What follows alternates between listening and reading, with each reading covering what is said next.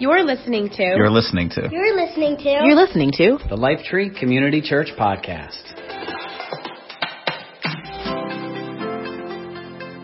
So today, I invite you to turn to Acts chapter 13. Acts chapter 13. It'll be on the screen in a few minutes. But today is a really good day to be here because we're kicking off a brand new series. We finished up our Tabernacle series last week, and 2 weeks ago. Last week we had Alexandra Bishop, and she was awesome sharing with us. So 2 weeks ago we finished up Tabernacle. So it's always a good day to be here when you're here on the beginning of something because you get to see, kind of set the table for where we're going to go. And I'm excited about this new series because we're going to be exploring the life of David over the next few weeks.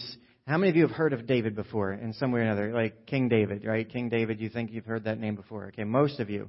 Whether you grew up in church or not, you're probably familiar with King David. He has impacted your life whether you know it or not.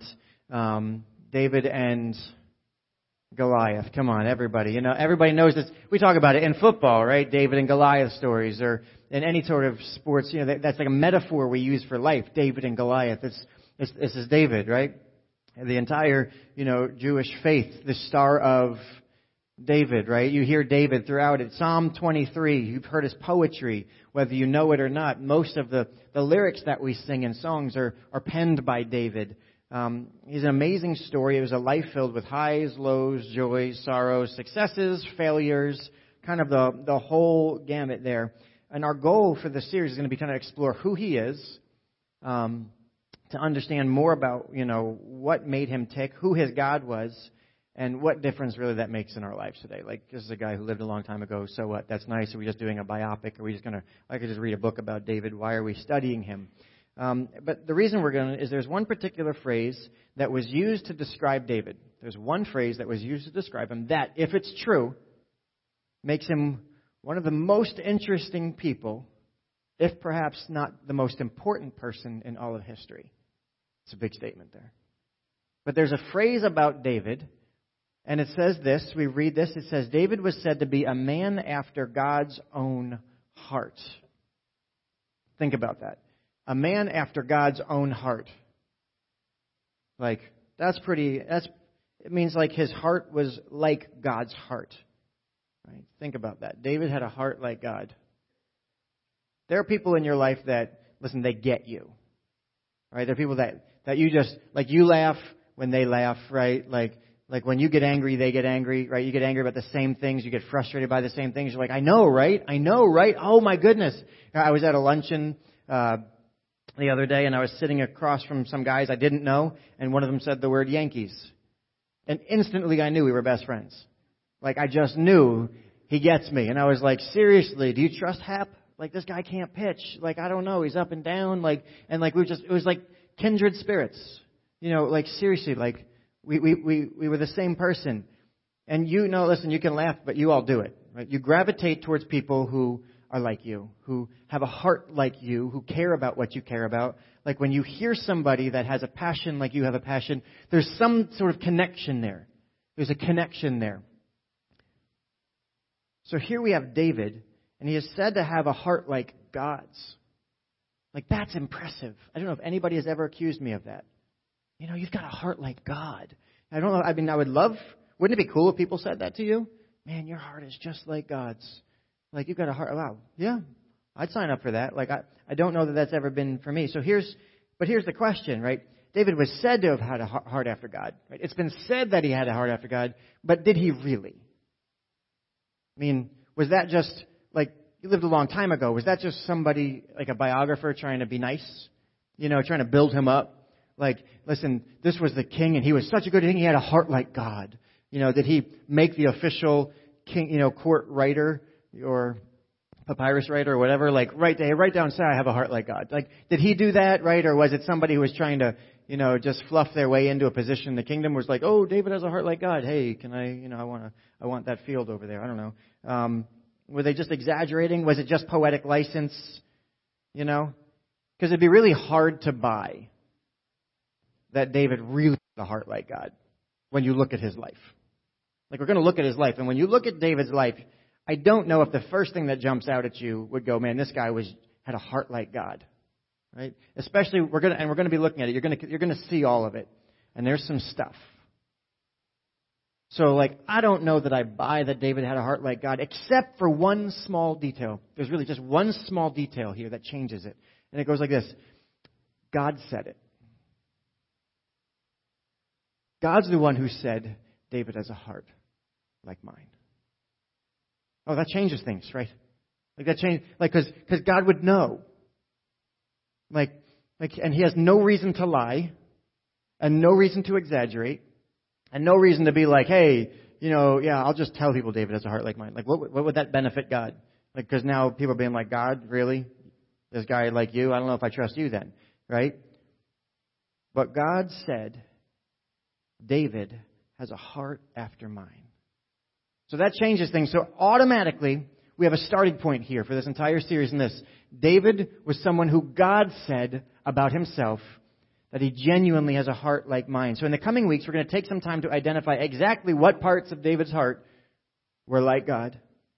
And possibly, just possibly, how might we begin to have a heart, not like David, but like God too? The goal is not here, at the end of the series, we'll be like David. Because I don't wish that on any of you. Especially when you hear some of the stuff. But the goal will be, can you have a heart like God's? So what can we learn from David to help us have a heart like God's as well? So let's take a moment and pray. Heavenly Father, I ask that in the coming weeks, as we just study this individual that you spoke into being, that you pointed your finger at and told the entire world that this man has a heart like yours. Lord, as we take a look at him and examine him and understand what your word says about him, would we pull out things that help us to also have a heart like you? In your name we pray. Amen. Amen. So if we're going to examine a historical figure, we're going to need some context, right? We can't just drop in on a guy who lived 3,000 years ago and be like, okay, so let's jump into his life. Because you need context, right? I need context. I don't know, any of you around 3,000 years ago? I don't think so. So let's just set the scene. Ready? So I'm going to set the scene for David, okay? So in the beginning, God created Adam and Eve. Yes, there we go. We're going to go way back then. That's exactly what they looked like. All right? So God created these people. They were disobedient, right? He says, hey, don't eat the apple. They were like, I want the apple. He was like, oh, come on. So God says, you have everything. Be in relationship. I want to be in relationship with you. They blew it. They eat the apple. There's separation between them and God. You got to leave the garden, right? You got to go live in Pennsylvania. Get out of Jersey, right? You're out. Throughout time, they have children. Their children wander from God. Right, their children wander from God. They forget about Him. But there was one person who didn't forget about God, and his name was Noah. And that's what he looked like. All right, that's absolutely him. Okay? And Noah, right? Noah helped the ark, right? And God said, okay, we're going to do a reset. And we're going to start with these people because now these people know me. So get rid of people who don't know me. Now we're going to go back to people who do know me. So Noah's good. Ark, start the world over again. Here we go. And guess what happened? In time, people forgot about God again. And they wander away from Him. So God scans the earth and says, oh, there's one who hasn't. And I find a guy named Abram. And God meets a guy named Abram. And that's Abram because he's old. And that's his wife Sarah because they're old. But they have a little baby. That's not their grandkid. That's their kid. Because that's what happened. God made him a promise. And He said, listen, if you trust me and you follow me, I'll make you a great nation. I'm going to bless you. Right? I'll make you famous. And I will bless the world through you. The Abrahamic promise, right? This huge promise God made that through Abraham, God would bless the world. Abraham's like, yes, you'll make me a great nation. I have no kids. When he's old, God gives him this kid. Miracle baby, right? Isaac. Isaac is this miracle baby. I'm skipping lots of history here, but we can go back and do the story. That's for another day. Isaac has two sons, Jacob and Esau. Here we go. Jacob on the left is the deceiver. He's a weasel. He's a cheat. Okay? They're twins. They look like it, right? They're not identical. I know it's hard to tell. Not identical. That's an accurate historical representation as well. So you have Jacob on the left, the weasel deceiver, and on the right you have the meathead. His name is Esau. Esau was emotional, he was impulsive, and he was not the brightest bulb in the box. Okay, so you've got these two, and this is the two brothers. They were actually born, Jacob was born grabbing the heel of Esau. Heel grabber, somebody, that's what he was called. Somebody who just constantly was trying to cheat his way through life and grab on, right? Jacob has 12 sons. Jacob's name's eventually changed to Israel. Out of Israel, we have 12 sons, the 12, right, tribes of Israel, the 12 sons of Israel. Right? And generation after generation, the descendants of Abraham would follow God and forget Him, would follow God and forget Him. The people grew in number, became this huge nation, right? Huge nation. Now, because of Jacob's son Joseph, the people end up in Egypt, right? We know about this, where they're in Egypt and they're growing, but then they get too big, and so people forget about Joseph. He goes away, so now they begin to enslave them. So now they're enslaved, right, in Egypt. Right? You get 400 years they're enslaved in Egypt, and God says, I'm going to raise up yet again a rescuer, a redeemer, and it's Moses. I'm going to come up with Moses, and He leads them out of the land, into the land God promised Abraham. I'm going to give you land. I'm going to follow me. So Moses leads them to the very edge. Of course, Moses forgets and just does some things along the way that disqualifies him from leading them in. So then Joshua comes and finishes the deal, leads them into the promised land. Right? And the people settle there. And then guess what happened once the people settle in the promised land that God promised to Abraham that they're finally in? Hundreds of years later, yes, God gave us in this land. And guess what we do now? We forget Him. Yet again, we're going to forget God. The people saw the others who lived around them, and you know what they said? Hey, I want to be like everybody else around us. I know God led us here and God's been providing for us, but you know what? I want a king. I want a king. They all have kings. I want a king too. And God says, you don't want a king.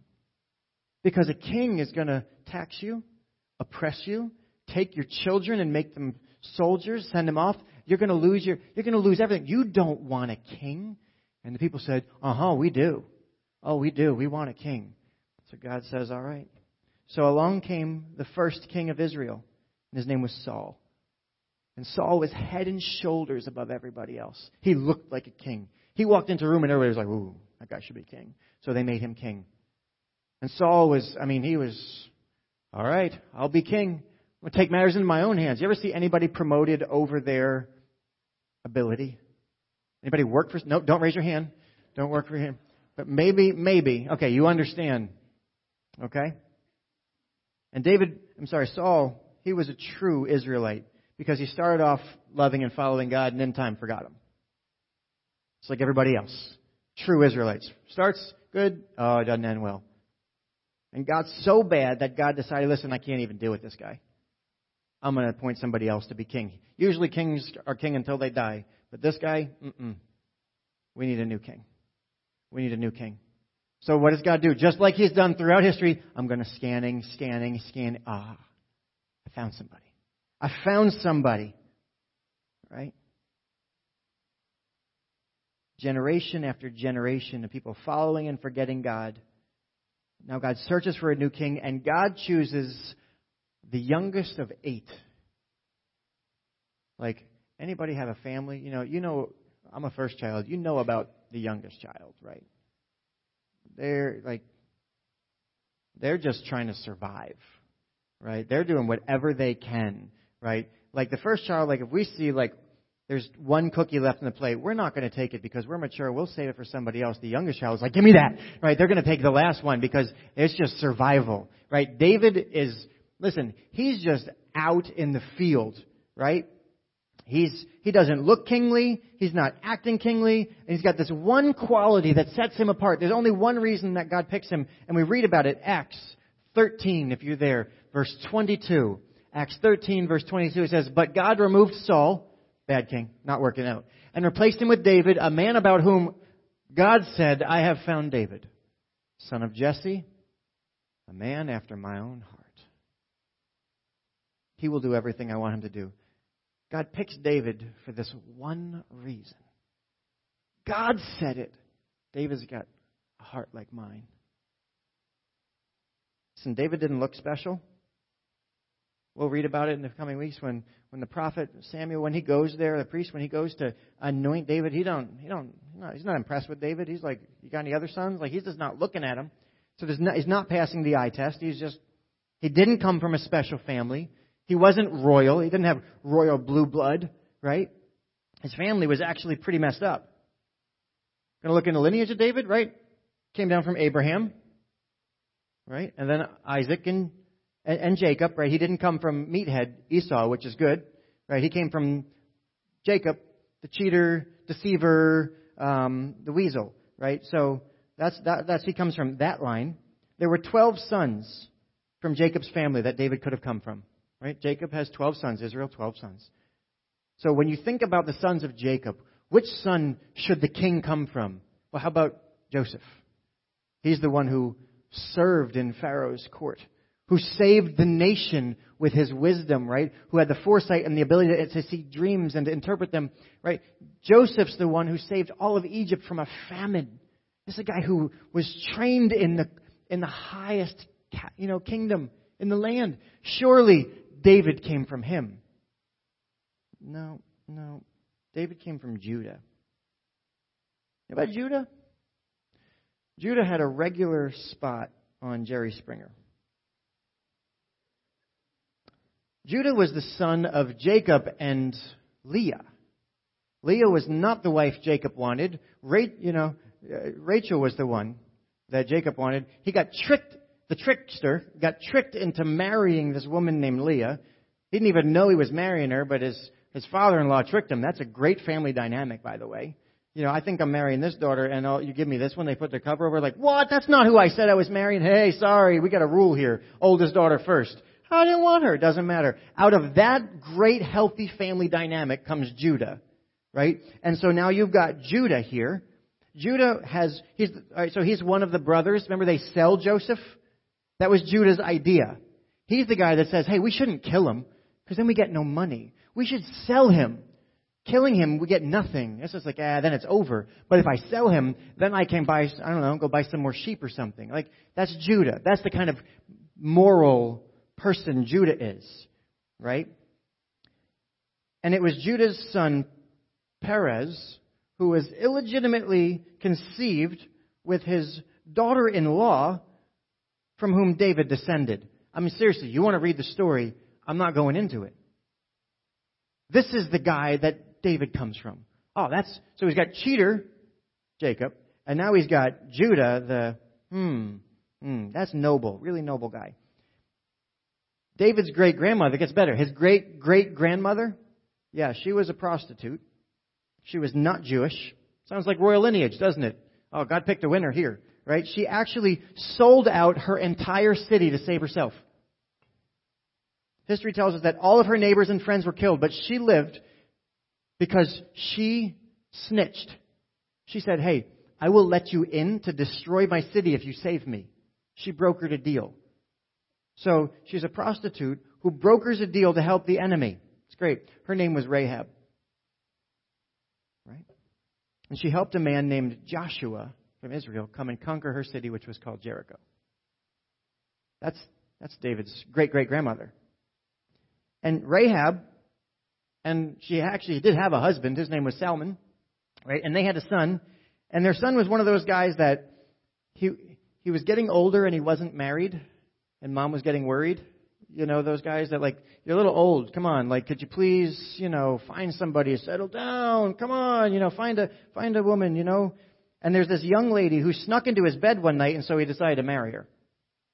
That's not exactly how it went, but it's pretty much how it went, right? And only that, it's not what you think, because her name was Ruth, right? And she was also not Jewish, but had great faith in God, and ended up marrying, right, Rahab's son, the prostitute's son. His name was Boaz. So that's where this story goes. Those are David's great-grandparents. We don't, lineage, right? So in David's ancestry, we find cheaters, traitors, courageous and faith-filled, noble people. There's this huge mix of stuff in his family tree. And you know what happens in David's life? We see it all. We see all of that mix in his life. He was incredibly human and real. And still, God called him a man after my own heart.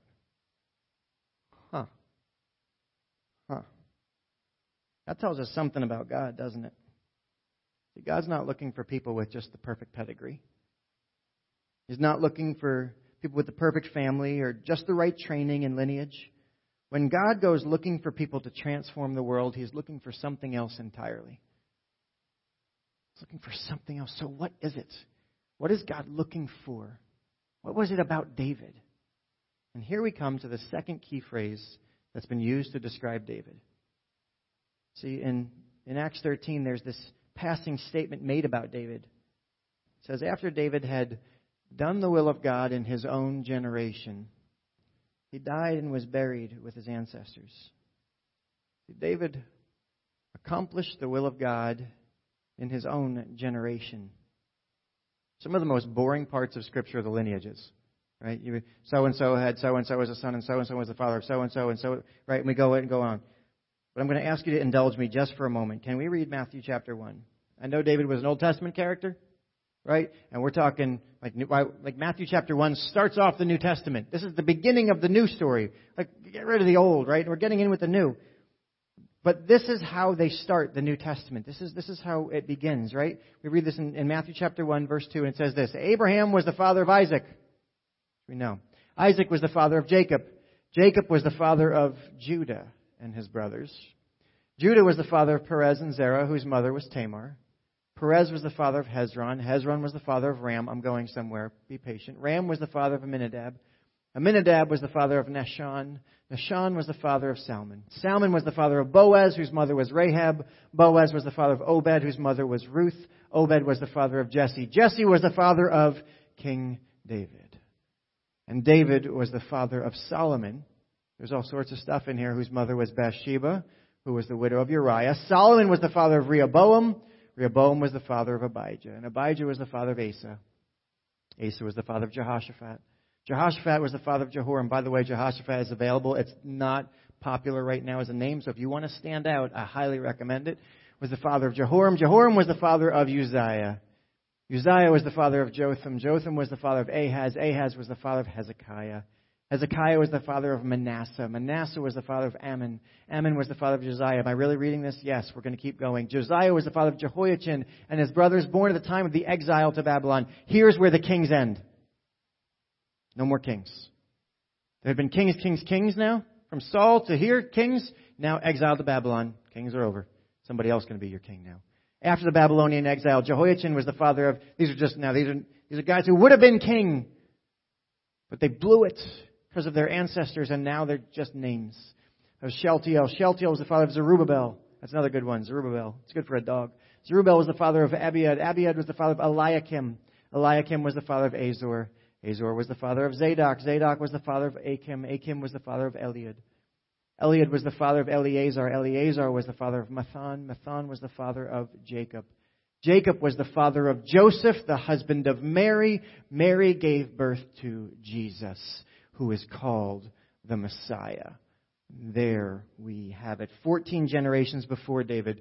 14 generations from him to the end of the kings in Israel. And 14 from the Babylonian exile to the Messiah. Why are we reading all of this? There were 42 generations in that lineage. 42 generations. And how many was David? He was one. David was one name. In 42 generations.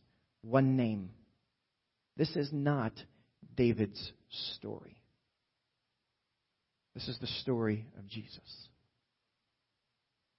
But David fulfilled the purposes of God in his generation. He played his part. See, they measure so much, though, by David. So many names in there, and you don't hear about Zerubbabel, right? You don't hear about so much about, stories written about them. There was something about David's heart that allowed him to fulfill the purposes of God in his generation. It's been said that you can't measure a tree until it's laid down. Right? Our world likes to measure success on moments. God measures success on generations. 100 years ago, people made decisions that affect you right now.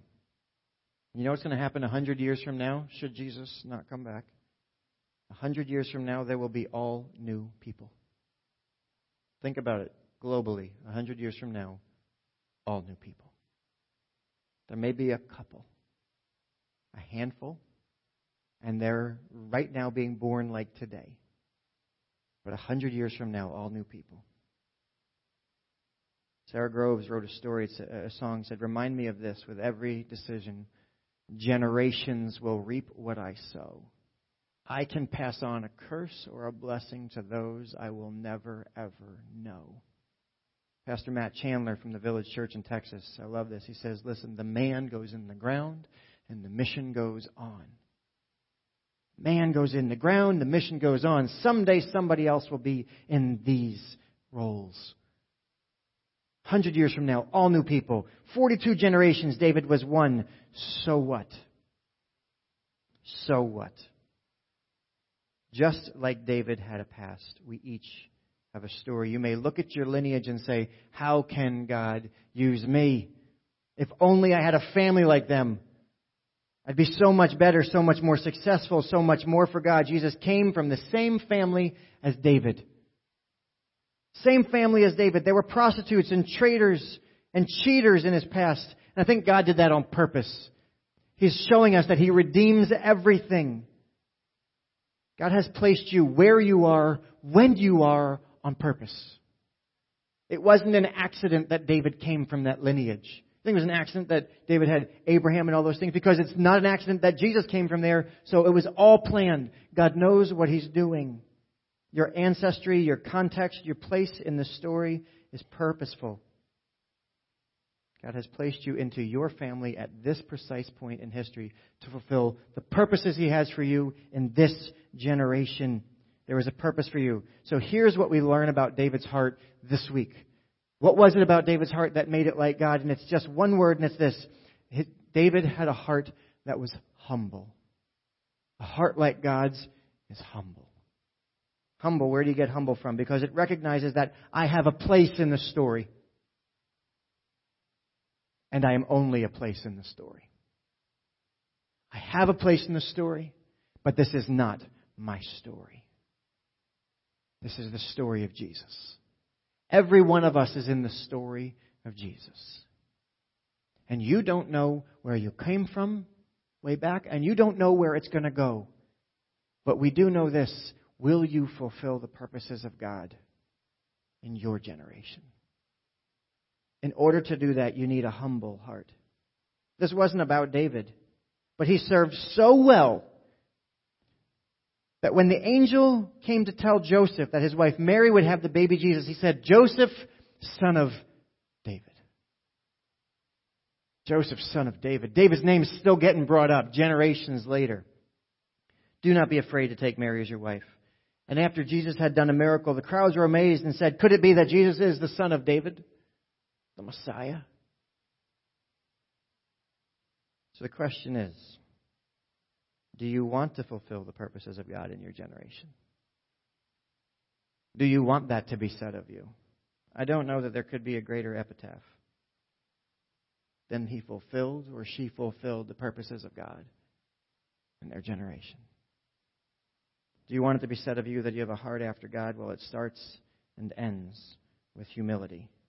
We begin by acknowledging that we have a purpose in our place in history. That our family is part of the story. Every one of you. Yeah, but you don't know my family. Hey, guess what? You want to go compare yourself to David's family? Go ahead. I promise you, he wins. I don't know how messed up your family is, how broken your family is. There is garbage in David's history. And God said, no, that doesn't stop him. It doesn't disqualify him. There is purpose. Your family is part of the story and God can use it. Brokenness does not need to define you, but it can be part of God's plan to form you. Second, accept that you have a role in this generation. There are assignments that are yours and yours alone to accomplish here and now. There are things that nobody else in this room, nobody else in this town, nobody else in the state, nobody else in the country, nobody else in this continent, nobody else in this world can accomplish. There are tasks that are specifically for you. And God's not going to ask you, did you do other people's jobs? Because there are other jobs. There are things you can't do. The question is, will you fulfill the purposes of God in your generation? Thanks for listening to our podcast. If you'd like to learn more about our church, or if you'd like to connect with us online, just visit wearelifetree.com.